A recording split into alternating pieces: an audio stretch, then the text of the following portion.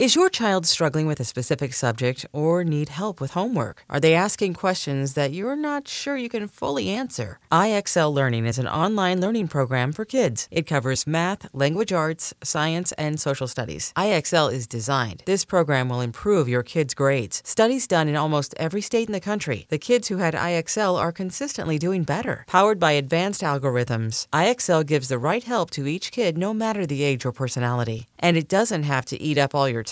One subscription gets you everything for all the kids in your home, pre-K to 12th grade. So don't miss out. 1 in 4 students in the U.S. are learning with IXL. IXL is used in 95 of the top 100 school districts in the U.S. Make an impact on your child's learning. Get IXL now. And listeners can get an exclusive 20% off IXL membership when they sign up today at IXL.com/audio. Visit IXL.com/audio to get the most effective learning program out there at the best price.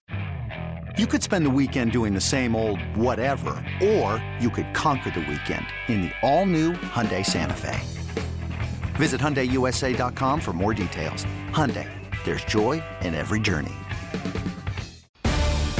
Take Command podcast from Odyssey Sports. Greg Hoffman, Logan Paulson, John Keim from ESPN.com is with us. You guys both independently wound up watching the quarterbacks this weekend. Logan, it sounded like you guys are going to do something on the TV show about Carson and Dak and all the quarterbacks in the division.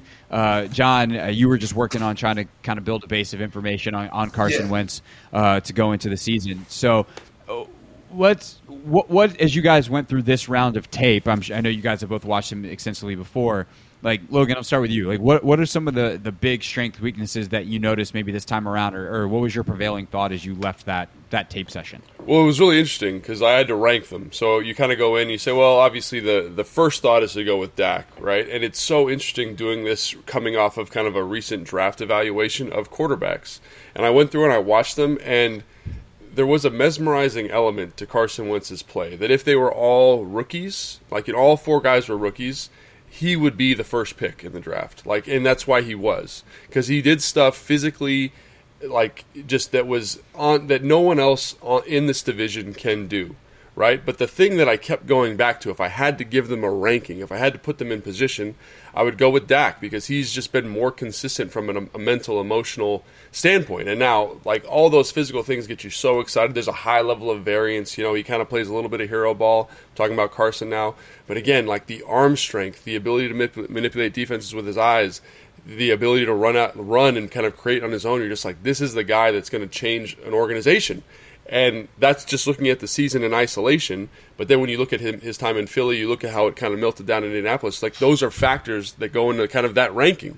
And I think to myself, like, while he's very talented, like, the thing that has killed his career so far is the high level of variance and the negative variance that you get out of some of that stuff. Because certain players have a high level of variance. Like, say what you want about Patrick Mahomes. There's a high level of variance in his play, but he's able to kind of consistently manage his emotions and his emotional integrity and lead to good production. I think that was the thing that come out of it, like just how good he was watching throw for throw with those other guys in the division and just saying, wow, there's so much talent here, and why can't I put him number 1? And that was the thing I fell back on, was just I can't put him number 1 because of the kind of the lows are so low with him. John, is that what you saw as well? Well, I wasn't ranking all the quarterbacks, so I just wanted to get a feel for what he did in Indianapolis last year.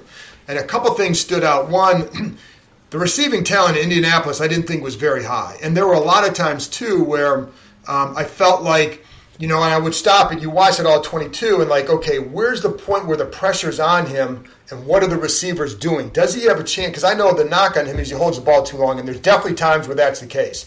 And then you stop the play and you'd see nobody's in position to make a catch right now. You know, and there were a few times where I definitely saw where he'd get out of the pocket where I felt like he was looking to create something where he didn't have to. And I think there was a play against Tennessee where he's got Zach Pascal, I think, breaking over the middle in the red zone. And you can see him looking right at him, like, why are you not throwing the ball? And he rolls to the right and he creates a situation. I think he even gains 8 or 9 yards, but you could have had 14 with this throw. And there was somebody kind of in that throwing lane, but then you watch from the end zone sometimes and you see maybe there's a hand in a guy's face that you can't tell from a sideline view. But the other things that stood out, and going to the arm strength, and This is, to me, these are little subtle things that the arm strength does. There was a play against the Rams, and Logan, you may remember this, where Aaron Donald, it's a 3rd and 14. Aaron Donald is about to hit him, and I think it's either Pascal or Pittman, probably Pittman because he loved throwing to him. Yeah. When he throws this, like, he's in like he's got the sideline to run to. He's got 2 defenders with him, but he's got position on them. Just throws it toward the sideline. It's a 42-yard gain. Yeah. Under duress. And he's kind of backing up. That's the arm strength. You're not seeing that anybody else here. Then another one. This is the subtleties of it. Where there was one time where he does a play action. And if I could stand up and show you my feet, I would, and how he did it. But his feet were set for the play action, but because of the play's right on him, he doesn't have to turn his feet and get turned around to make the throw on a little quick hitch. So he fake, boom, get your hips around, boom. Because of that, because he gets rid of the ball so fast there, because it's a strong arm, the defensive back is 2 yards off the receiver, which then allows him to make him miss and get 8 more yards after the catch. That, to me, is a subtle thing that an arm strength does. It creates better situations for you as a receiver. Now, the other side, and so like you saw that, and I saw like Logan, we talked about his ability to manipulate with the eyes and all that. You could see that too. You could see him trying to work the middle safety with his eyes and how that impacted a throw over here. So you definitely saw the arm strength so many times with that. The things that, and then you'd see sometimes where, keeping the play alive in the pocket, and because you're tall, being able to see over the middle and stepping up in the pocket and dumping it over. Then there are other times where he plays hero ball, but it's also the consistency of the accuracy. And like you'd see a guy like I'm like, why did this not lead to more yak? And it's because he was off on his throw. So the wide catch radius has been a big phrase this offseason for a reason. And I think they have a lot of guys who can help them with that, but it sometimes prevented them from getting some more yards after the catch and not just on a 1st and 10, but on a 3rd and 6. If this throws a little bit better, now you got a 1st down because there's more yak, or you know what I mean? So I think there are some things with that I would see that's the inconsistency, but the arm strength is going to help. And I do think that this receiving core, is going to help him. Yeah, I think the other interesting thing about watching all the quarterbacks together, and to John's point, I think this is great, is you watch Dallas, for example, and the receiving core there is outstanding. Like, he can count on his guys to win in one-on-one situations. Like, his process was Dak's process now was so unique. He'd be working the right side of the field, shift his feet, and his eyes would even be a little late, and he'd just throw the ball on timing, and he knew the receiver was going to win. And when you watch Indianapolis, for example, that's not there. The other thing that really stood out watching Dallas compared to Indianapolis was the protection in Dallas was outstanding. That's probably the best pass protecting group in the division last year. And then Ezekiel Elliott is probably the best pass protecting back. And he would have these immaculate pockets, just perfect pockets. He had time to work his eyes, had time to work his and it's not like he's working like the dark arts, like the Drew Brees, ducking under stuff and really working his feet. He's got a perfect pocket. No one's around him. And when you watch Carson throw for throw again, he's negotiating a lot of bad rushes in terms of in his lap. There's guys on his, he's stepping wide. And so in terms of making more with less last year, I think Carson deserves a lot of credit. Now, there's a lot of variance to his game, but the thing that gets you about Dak, just to give the listeners a point of comparison, right? Because you hear Dak Prescott and you say, that's the guy. When Dak had rough pockets, when Dak's guys couldn't create separation, he immediately looked very average. So who's making more there? Just kind of, again, you're riding a lot of variance with Carson, but I think Carson made more with less. Now, they did a good job of insulating him on a down-to-down basis from a play-calling standpoint, and when you look at Moore and what he's doing in Dallas, he's very innovative in terms of creating open throws, and just in terms of situation, like Ken Scott Turner brings some of that here for him, because it elevates what Carson does, I think, and it elevates what everybody does by creating these open throwing windows and easier reads for a guy like Carson, a guy who needs to get the ball out of his hand a little bit quicker because he doesn't do well when the protection breaks down. I'm Sandra, and I'm just the professional your small business was looking for. But you didn't hire me because you didn't use LinkedIn Jobs. LinkedIn has professionals you can't find anywhere else, including those who aren't actively looking for a new job, but might be open to the perfect role, like me. In a given month, over 70% of LinkedIn users don't visit other leading job sites. So if you're not looking on LinkedIn, you'll miss out on great candidates like Sandra. Start hiring professionals like a professional. Post your free job on linkedin.com/recommend today. Well, and that was going to be my next question is what can Scott Turner do to ultimately help Carson out?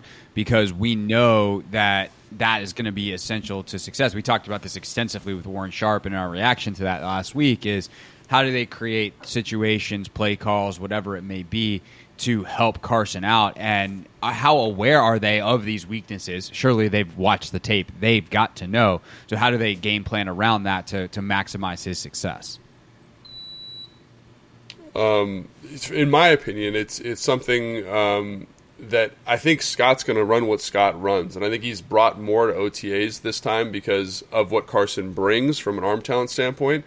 But I when I draw comparisons to Sean, when I draw comparisons to Kyle, when I draw comparisons even to LaFleur or McDaniels, like in those conversations I've had with them during the time when I played for those guys, there's a next level thinking or understanding, and I think Scott's a very bright dude. I just haven't seen that next iteration yet, where you're scheming guys open, you're dissecting coverage on a Tuesday for the game on Sunday to put those guys in the best position to be successful. And I think Scott's capable of that. I think we saw flashes of that in terms of deeper passing concepts that do that. But the really good ones, in my opinion, can do that at every level of the defense. And I think he's got to stress himself a little bit to make that happen because, quite frankly, like I think Norwell and Turner are great additions to the offensive line from a run game standpoint, but I have my questions about their ability to hold up in pass protection. And when you look at Indianapolis, when Quentin Nelson's out, when they're on their second right guard,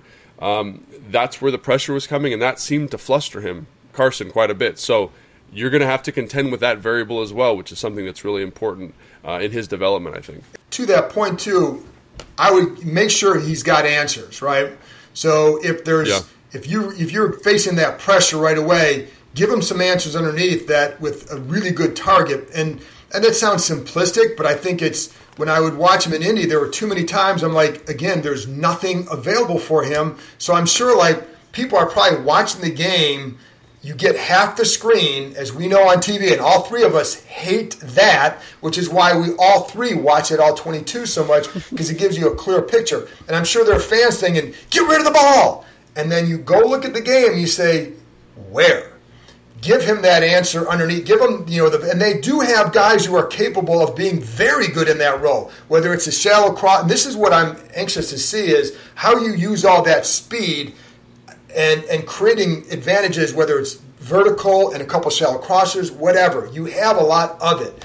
And so how do they use that to help him? And I think some of those, I know they want to attack down the field. They absolutely want to do that early and create that mindset for defensive players that you've got to watch for this, which in turn should open up underneath the underneath quick game that they love. So, I think that's one thing you do. And I want to go back to one other point with the talent around him, because I just thought of this, and I was thinking of a play that there was a slant. I think it was like a third. I don't remember where it was, like third and let's say it was like 3rd and 7. And he throws a slant pass to Paris Campbell. And he's a Buckeye, so I got to watch him in college. And I'm like, why didn't this play work? Because you look at, should he gone somewhere else? No, this is a quick hit play. It should work. Well, then you watch how Paris Campbell tries to come off the line, and you say, that's the problem. Like, the stutter step at the line was like, I remember thinking the defensive back had no reaction to it. You didn't get it create with the stem. There was nothing it was a press coverage, and there was nothing done to get that defensive back off his spot at all. And I think they have more guys here who can help do that are complementary to Terry McLaurin. And I think that's one of the things that you can benefit from. That's a subtle thing. Again, he doesn't pick up the first down by about a half a yard, but that half a yard was everything that he came off the line with. And if I could, Logan, I might send a clip of you that play, just to show what I'm talking about, it was, and maybe I'm wrong, and again, he's a Buckeye, but I never thought he was a great route runner as a Buckeye. I thought he was a great playmaker as a Buckeye. Right. And so I think that's what he is in the NFL, but that's where it can help him having better talent around him. But again, I go back to have clear answers for him, because Logan's right that there are definitely times where you saw pockets starting to break down, like, you're 6'5", stay in there half more, can you? Yeah. I'm saying this as a 5'9.5" guy who did not play quarterback in the NFL. So I don't want to but this is what I would ask him, and I would ask Scott Turner, could he have stayed in here another half second and delivered the ball? But again, because never having done that. So that's a question I would ask. Could he have done that? And now you got that half second more results in a 15-yard play down here, rather than breaking it out, maybe getting 7 or 8 yards, but you could have had 15. And those are some of the things that you wonder about. But that's more on Carson, and that I just wonder, Logan, if that's just not part of his game, and that's something you're going to have to live with and build a work around that. It's okay, listen, if you go get 7 or 8, and there's sometimes you say, like, all right, on this play, you looked at this guy. If you stay with him another half second longer, it's a 20-yard gain. But you got 10 because you went over here, and it's the old Peyton Manning. You never go broke taking a profit.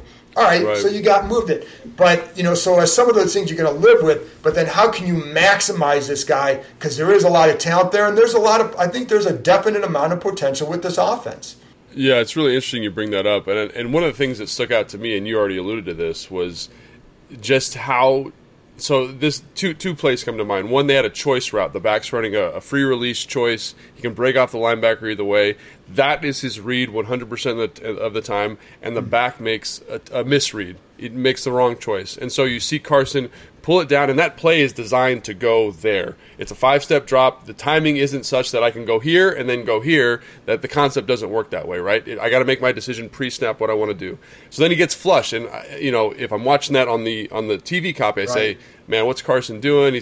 But that's, to me, that's on the back, right? And making sure you have people that can do that. And here they have someone who can do that into McKissick, right? The other one was they were running like a deep crossing concept, and the back, because the rush was so bad, was supposed to be on a free release and got picked by the 3 technique, who was Aaron Donald, and couldn't get out in the route. So they matched the concept really well in the back end, and the back's not in the flat. And so I'm watching Carson like, the ball's got to be out. He feels it. You can see he feels it.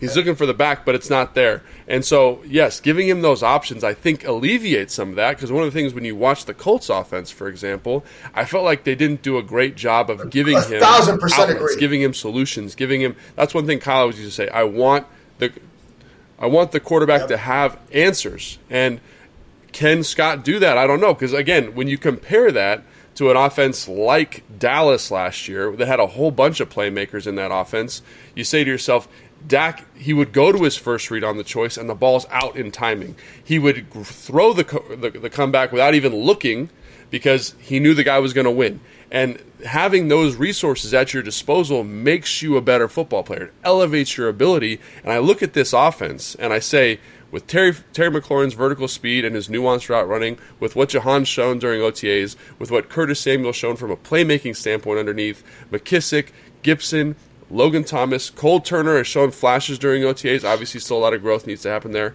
But the weapons are deep, and they can win in one-on-one situations, which is what the modern NFL is. And I think it solves. It can, just from a personnel standpoint, alleviate some of these issues that he's shown. Yeah, and that should help eliminate some of the variance in his game, because that floor becomes a lot higher.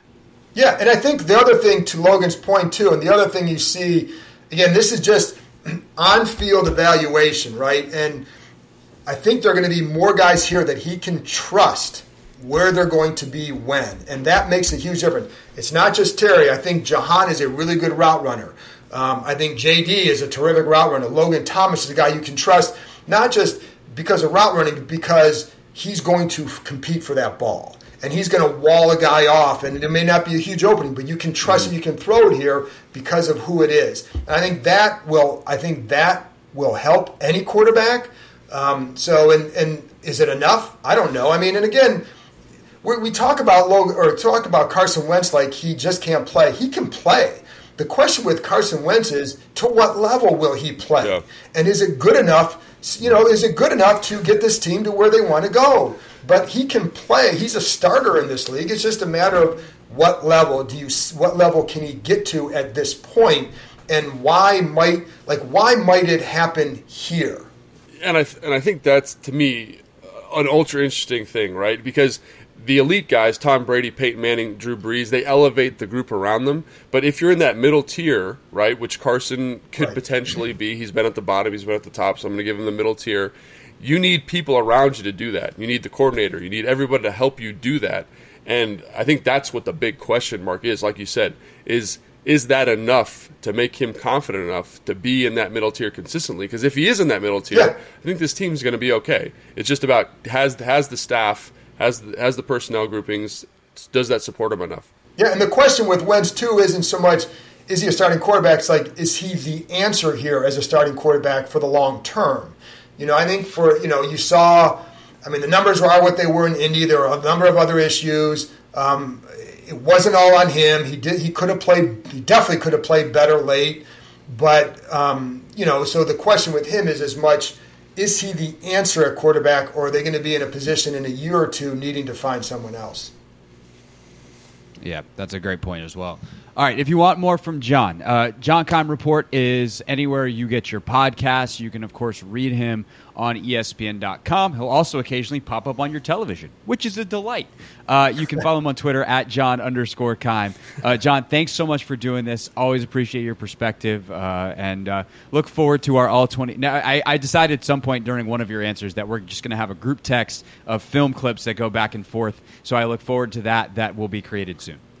That is like, and Logan knows I like doing that, so because I'll bother him with stuff all the time, but it's a fun part of the job because it's something as a reporter that it's important to know, like, try to understand what it is that you're seeing, and you're not always, like, the beauty about football that I love is that you can see something, but you don't always know what you're seeing or why, and it's the why that is always the thing that drives me, is that why did this happen? And you may see it a certain way, and then a coach or someone else say yes, but, and that's what I like about having access to people who can answer that why. And so there we go. Yeah.